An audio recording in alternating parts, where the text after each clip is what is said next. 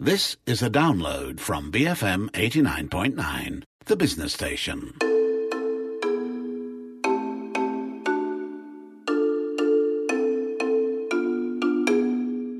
So, Peter, one of the most compelling things about your book, and I picked it up and I read it over the weekend, which completely took me off guard, was that intersection between art and science. And I mean, I'm sure art is inspired by nature and a lot by science, but this idea of art mimicking nature is something I never thought about in that way. Could you tell me how you came to think about it in that way?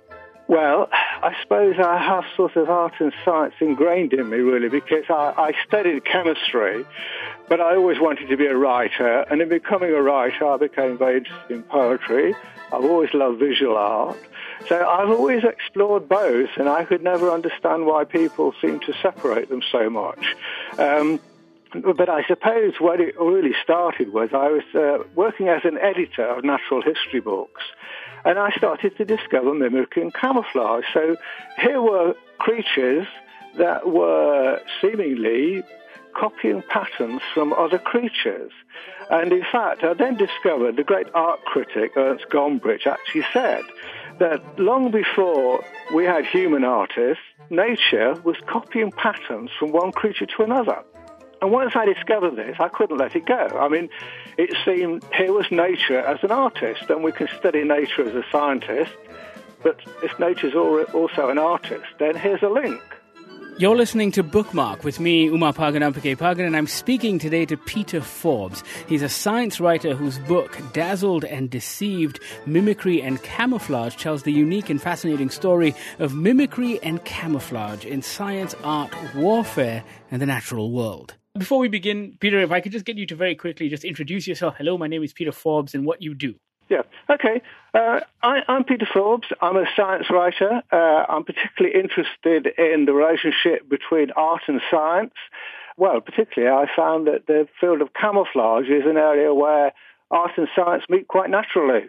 Let's go back to nature, because your book essentially tracks all the way back to Darwin and the discovery of nature and its ability to mimic other more powerful creatures, if you will, as a form of protection. Yes, well, when I came to do the book, I mean, I knew I was going to write about camouflage in warfare because I knew that the naturalists were involved, but I wanted to trace it back to when did we first really become aware. I mean, I mentioned Gombrich, and he was writing in the 1950s or 60s, I think.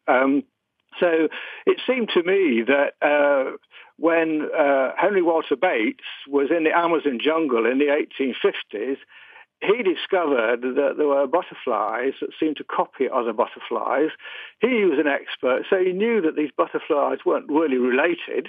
But wherever he went, and the patterns seemed to change, there was a model that changed its appearance, and there was the copy that also changed its appearance to keep in track with the model. So this was, it seemed to me, to be a good starting point. This was when human beings first became aware that nature had this copying process going on. With regards to nature, though, and where it intersects with humanity and with us as human beings, was mimicry always a part of our makeup, or is that something we learnt from the animals? Oh, well, I think that, obviously we have our animal part. I think we've been very slow to recognize that animals have this ability. I think that human mimicry just comes from the way we learn, that, babies and children just start copying. That's the way we learn. They copy gestures and they copy things we say and they get them wrong. But that's just part of our learning process, I think. It was, it's quite late in the day that sort of intelligent, conscious humans start to realize that nature does these things. So, I mean, our link with nature there really is that, it's our animal side where we're, unlike most animals, we're fantastic learners. Well, I suppose that's not quite fair to animals. Some animals learn quite a lot. But, imitation is the way we learn things. And what about nature's fakers?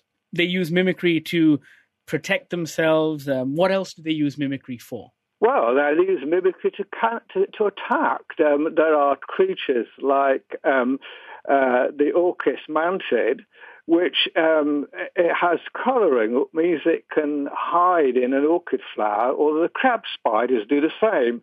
And what they do, they're not trying to hide away. Well, they are hiding, but what they do is that when an insect comes to the flower, attracted by the flower's scent and its nectar, they just snaffle the creature. They prey on them.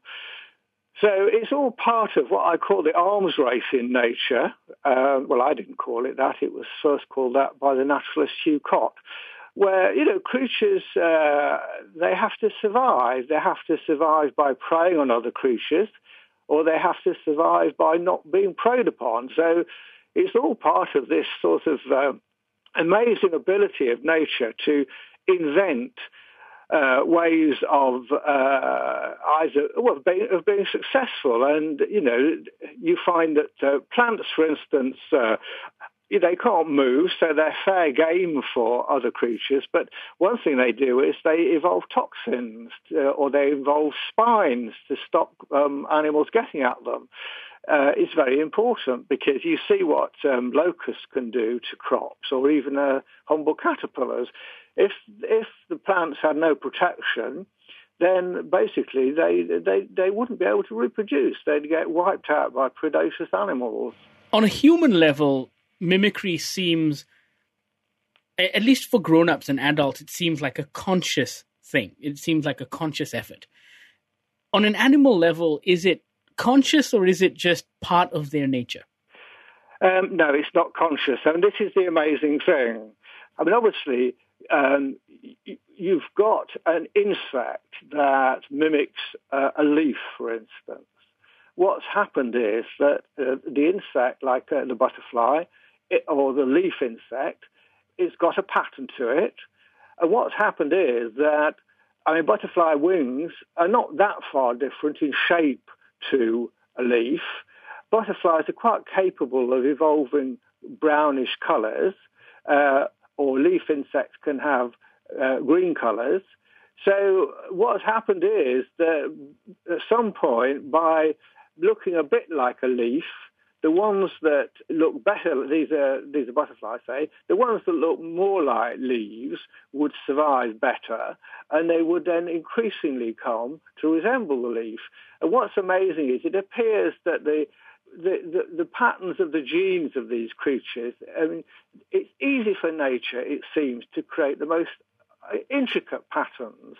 And the necessity to do this is survival. So you've got two things. You've got the fact that nature is a great maker, like a sculptor. You look at the panoply of creatures in nature, it seems to be able to create more or less any shape. So when the necessity is there to survive, these patterns have been imposed on creatures. There's another level, though, where you get beautiful patterns in nature. For instance, the peacock. The peacock isn't camouflaged. The male peacock is very showy, and it's thought, and this started with Darwin, that this exists, really, that the females select the most beautiful males. And there is a sort of sense with higher animals that although their patterns have evolved by natural selection, they have no choice. They are evolved sort of consciously in appreciating these patterns. The most elaborate example are the birds of paradise, which are very gaudy and very beautiful, but the male does a most amazing dance, and they look basically like ballet. David Attenborough filmed some of these a long time ago, and they look like they put on a show where they use their gaudy colours, they turn into different postures. They're actors. So in doing this, they are, I think, sort of conscious. Darwin said that, in a sense, it's amazing that, and we think the peacock's tail is beautiful, just like the female peacock does. So there is a sense that nature does have an artistic feeling in the higher creatures. But of course, nature in itself seems random enough that it doesn't somehow control such artistry. It seems to just be. the patterns that these birds of paradise make when they dance, this pattern seems to have evolved. I mean, we know, for instance, the spider makes a beautiful web, but spiders aren't taught. The adult spiders don't teach baby spiders how to make webs. This pattern is innate. So at every level, presumably, when nature engages in very intricate behaviour, we call it instinct. These patterns seem to be built in. But I do think that when you're looking at higher creatures like birds, which can be quite intelligent, that I think there is a sense that although they can't help doing what they do, they call their song, their mating song, or they do their mating dance. But there's a sort of feeling that they can't change it. They don't know what they're doing in a sense, but they're involved in it consciously. When you see some higher birds in their sort of mating dances, it's very hard to believe that they're not getting pleasure from this ritual. So, Peter, I really want to talk to you about the dazzlingness of World War I ships. But before we get into that, I guess humanity's experimentation with mimicry and deception took to a global scale in the First World War. But what were we like? What were battles like before? And I'm assuming we didn't pay too much attention to this sort of thing. Well, no, I think it's an interesting parallel with nature here. In animal fighting, animal warfare, basically there's no... the strong animals don't camouflage. They put on a show of strength. And also creatures that are protected against predation, and this is generally smaller animals like insects, they use bright warning coloration to show other animals that they're dangerous, so there's no point attacking. Now, if you look at armies in the past, they often tended to wear bright colours like the animals. A red jacket was very common. In fact, soldiers are called red jackets. But what changed all this was the machine gun, which was invented, I don't know the year, but it was in the late 19th century. There isn't much point in going into battle with drums and finery and red jackets and marching, showing us strength. We look powerful and fine and grand if somebody's sitting with a machine gun mowing you down. From that point on, and then the aircraft, the aeroplane can fly over you and spot where all the troops are and so on. So by the time World War I erupted, it was obvious that deception, hiding your troops, and certainly not going into battle proclaiming loudly through colour and all sorts of other ways that we are grand, famous, fabulous creatures, don't try to fight us, that was hopeless. It was realised that if you could hide your forces and use surprise tactics, it was better. So camouflage had to emerge in World War I because it was the first large-scale, fully mechanised war. Talk to me about the dazzle patterns that were applied to warships during World War I. Well, the dazzle pattern, it's a very interesting story. One of my points about camouflage is that it's a meeting point of art and science, but I have to say that from the World War I onwards, the artists and the scientists quarrelled violently about who was best qualified to advise the military on camouflage. And there was a lot of this in World War I. The dazzle pattern isn't camouflage, obviously. It's one of these gaudy patterns. It looks as if the ships are painted to look like zebras. The technique was devised by a seaman and naval painter called Norman Wilkinson. And he really was trying to use this dazzle pattern to confuse the rangefinders of the enemy submarines. Now, other people were advising the military to use camouflage, to use what's called counter-shading, which many animals have, to obscure the effect of shadows and light, bright light on a ship, for instance, to make it invisible. Norman Wilkinson said you can't make a ship invisible, but what you can do is to confuse the rangefinders. So a lot of ships, mostly the merchant ships, were painted in dazzle camouflage in World War I. It has to be said that it's not sure It's not certain whether it had any effect. The statistics are a bit ambiguous. But the strange thing is that the crews of the Dazzled ships did feel as if by magic it had some protective effect on them.